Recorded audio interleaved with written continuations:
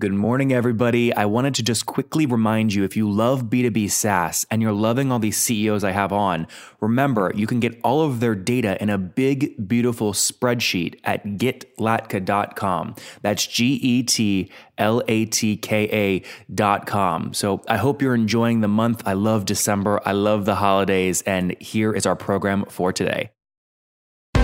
This is the Top Entrepreneurs Podcast, where founders share how they started their companies and got filthy rich or crash and burn.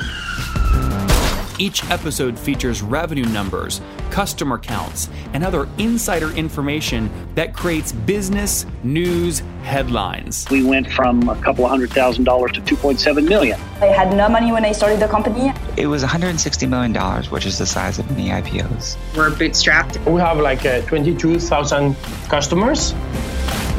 With over 5 million downloads in a very short amount of time, major outlets like Inc. are calling us the fastest growing business show on iTunes.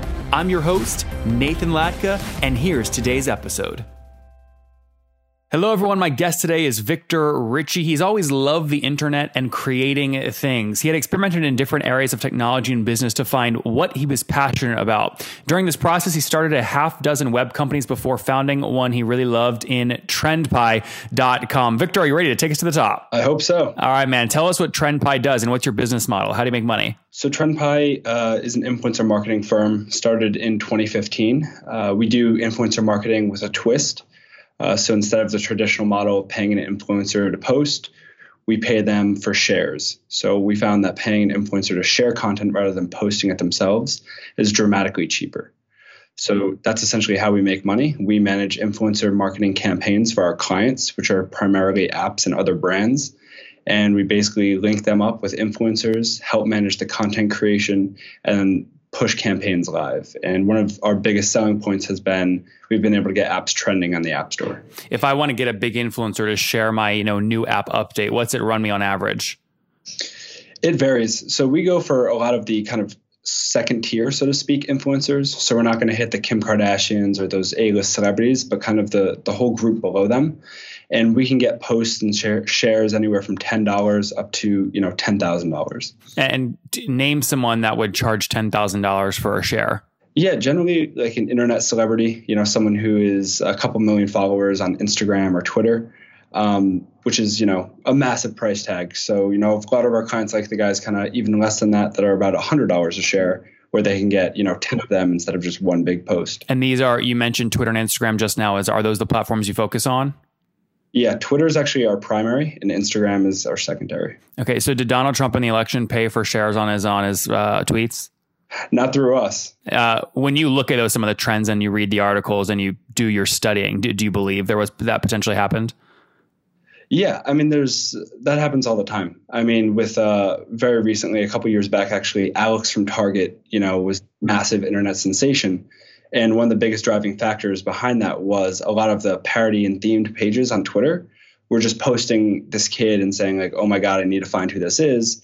And, 100 different accounts posted that. And then overnight, it just kind of went viral. Interesting. So you see something like that and you go, man, if I can figure out a way to replicate that and put a price tag on it, people will be willing to pay for it. So let me go find all the parody accounts, see if I can get, them to agree to a price tag. And then you go find the brand or the app that wants to pay for that spend and boom, you make money there. Connect it. Exactly. Got it. Is this kind of in terms of how you make money? I know how the influencers make money, but how you make money, is it a per campaign basis or is it a software as a service model or what? Yeah. So we do, a lot of our campaigns are CPM, and some of them are cost per action as well. So generally we charge per impression. One campaign, we'll set the impression count for that campaign, just charge for that, and then adjust it as we move forward. Yeah, instead of locking a client in for, a $50,000 contract over 5 months, we'll do 10 $5,000 campaigns and adjust each one as we go.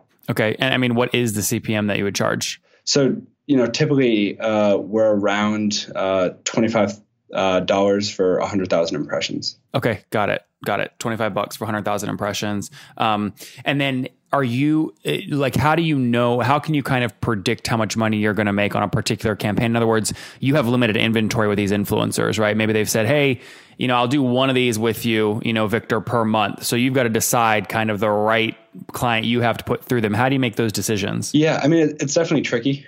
We try and do, fit the best campaign with the best influencer and the best client with the best influencer. But, it's easier said than done. One way we kind of mitigate that is, we're very transparent and we communicate very well with our influencers. So if last minute we need to switch a campaign out from one influencer to another, they're generally willing to do that because they know there'll be another campaign tomorrow that they can get in on, and we'll kind of give them like an IOU for that. Mm-hmm. Do you have to match like industry? Like if I have an app that is expense management for employees on teams, like how do you find the right influencers to do that? Or do you not care? You just want the reach? Yeah. I mean, it's really, we found that the more targeted you get, the more expensive it gets naturally.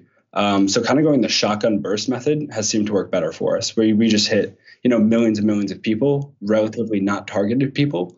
But of that, there's still, the subset is still greater than what it would be if we targeted.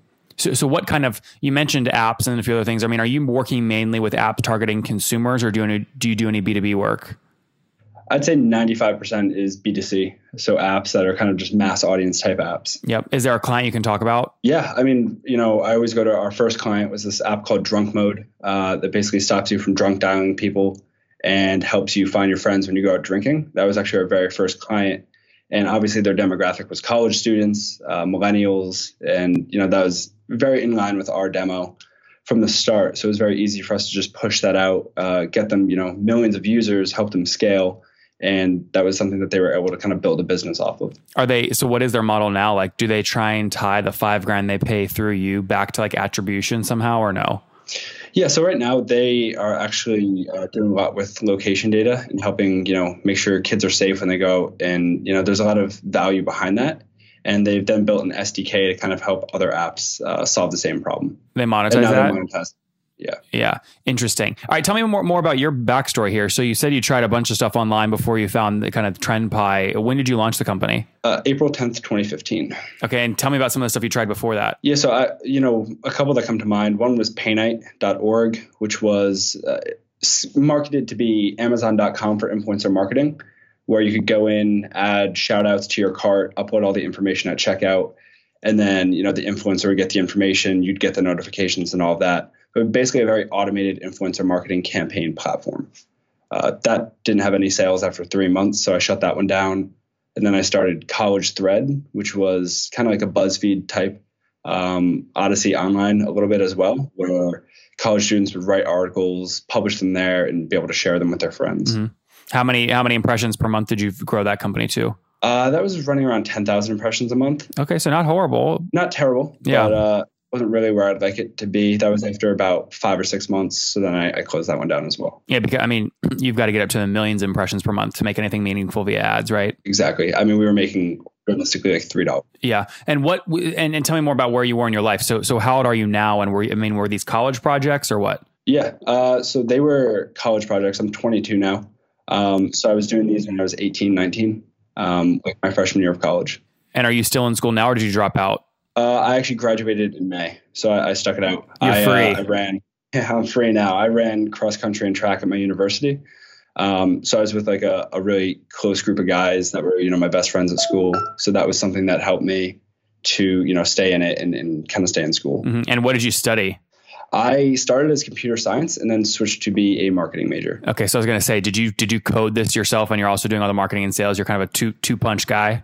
Yeah. My knowledge of code is actually quite limited, even though I have done a lot with it. But generally, I try and get a more experienced coder on board to make sure everything's, all ironed out.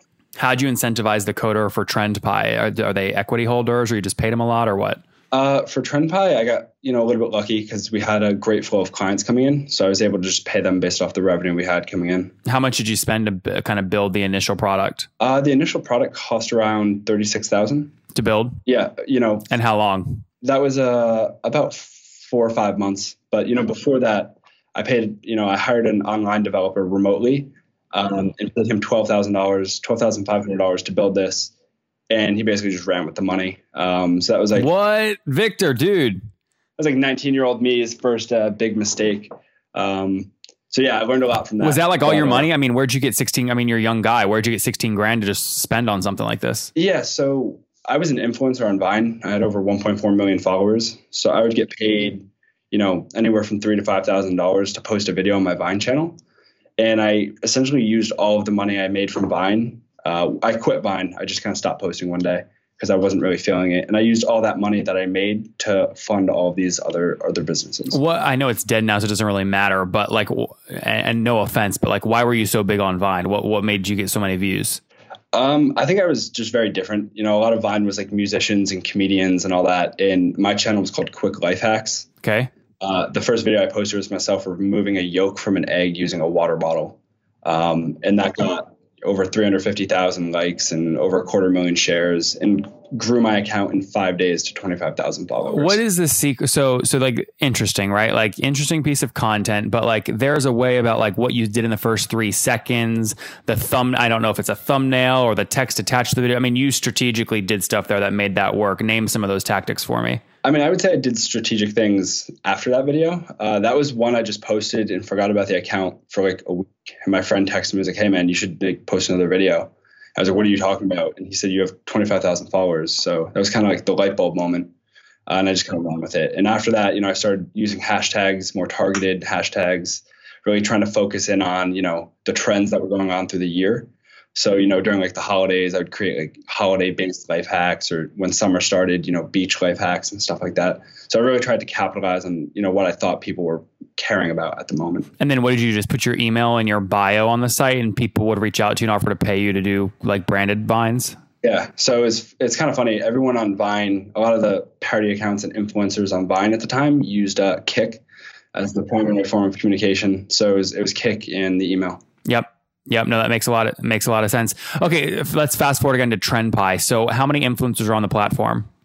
Right now, our reach is over 250 million followers. And wait, let me change my question, Victor. Let me change my question. How many influencers have you paid at least $10? Probably close to 1,000. Okay. So fairly significant.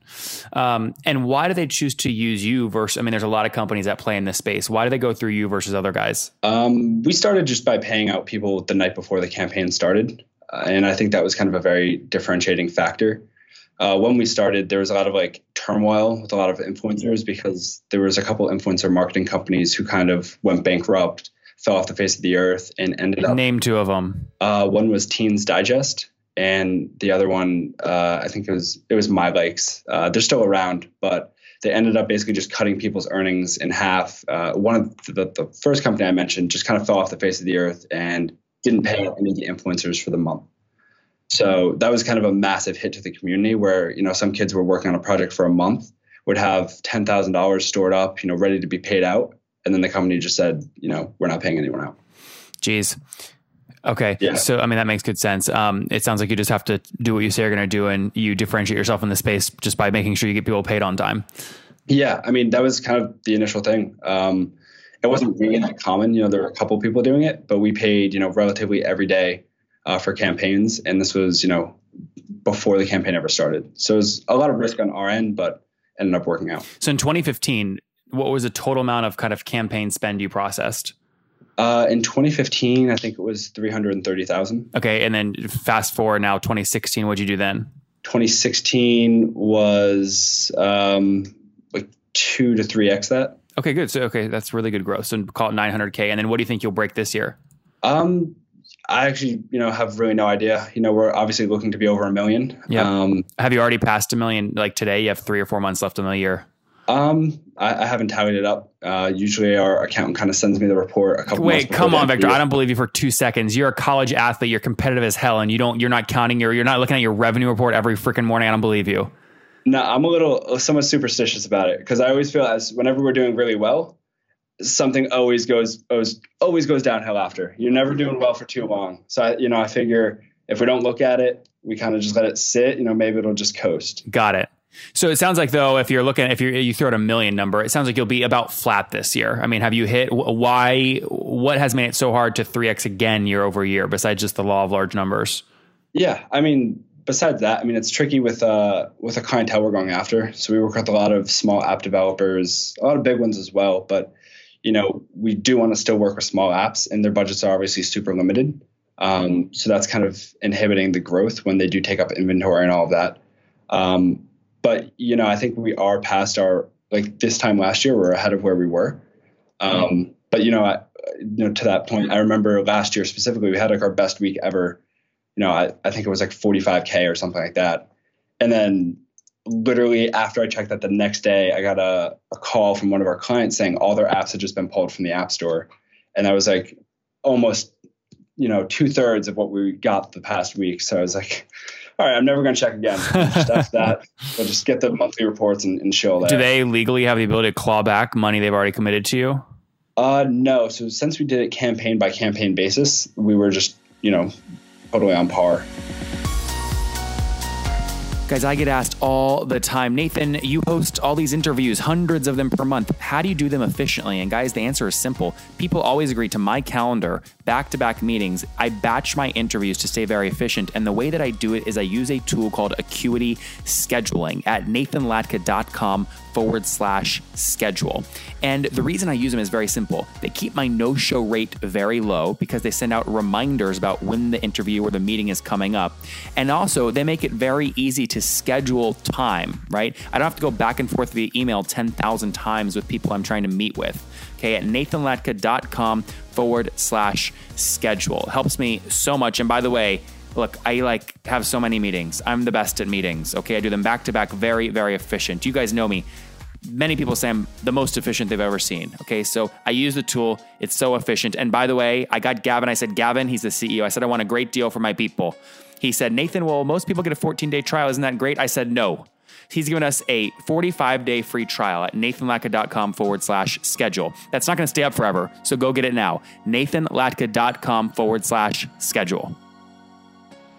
So let's go back to 2016, since that's your last kind of full year. On that 900K, obviously the majority of your expense there is going to go to paying the actual influencers. Of that 900K, what were you able to take to your bottom line? Yeah, I mean, typically we take between a 20 and 30% margin on our campaigns. So call it 150 grand to the bottom line last year, something like that? Around there, yeah. I mean, if you think about it, so if we run one or two campaigns with an app, we essentially lose money because we're only taking, 20% on that.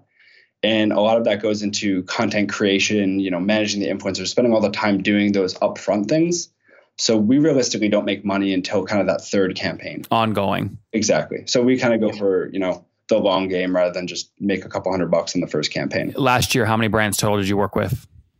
I want to say it was probably like 75. Okay. Wow. Okay. Pretty significant. So again, about 1,000 influencers, you've paid at least $10 last year, 900 grand top line, about 20% to the bottom line, about 150K. And you did that across about 75 clients. Is that fair? Yeah. I know right now we just hit over 150 different clients that we've worked with. That's great. How many of those 150 clients have worked with you at least twice on 2 different campaigns? I'd say 50%. Okay. So pretty healthy. And what's your team look like? You and who else? Yeah, so we were remote when I was at university. Everyone was remote. Now we just got an office in Rhode Island. So we're trying to start bringing people in here.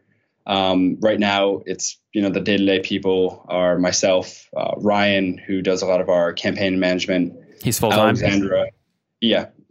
And Alexandra, she's actually a student right now still, but she's also our most crucial member. She does all the influencer relations. So she's the head of our influencer department. And she really sets up the campaigns and manages all of them. And then we have, the whole attorneys, accountants. We also have 4 interns that are going to be working for us. So it sounds like 3 plus you full-time, plus legal and accounting, plus 4 interns. And then development, yeah. How many are on the development team? 1 person on the dev team. Okay, so 5 full-time, 3, then you, then 1 developer.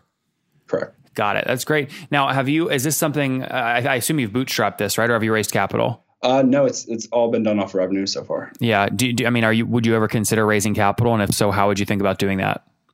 Yeah, definitely. I mean, I've thought about it for sure. I think the biggest thing is, raise at the right time. I think that's massively important. So, raise when you don't need to raise money, get the, most premium valuation. And then, there's the whole debate. Do you take smart money and kind of try and leverage that? Or do you take kind of the dumb money and just kind of do your own thing?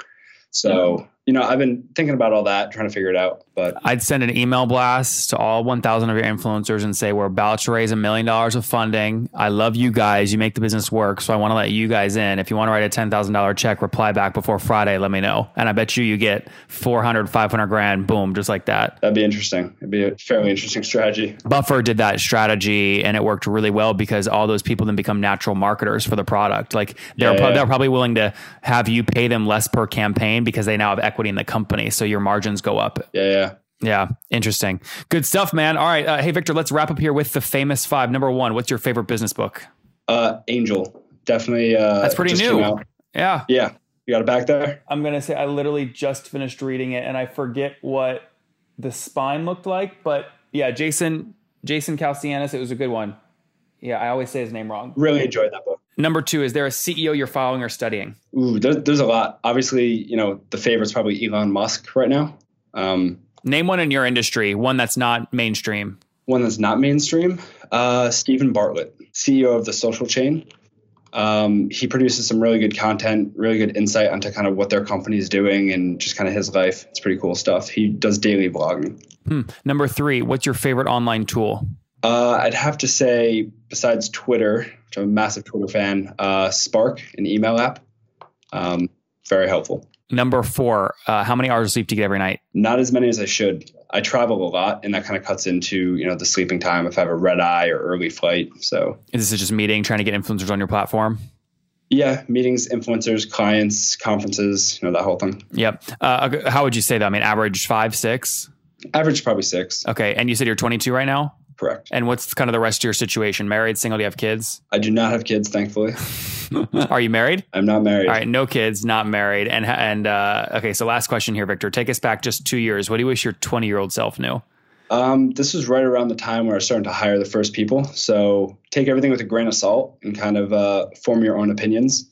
I had a big problem where if someone would refer me someone, I would just kind of take everything they said as kind of canon.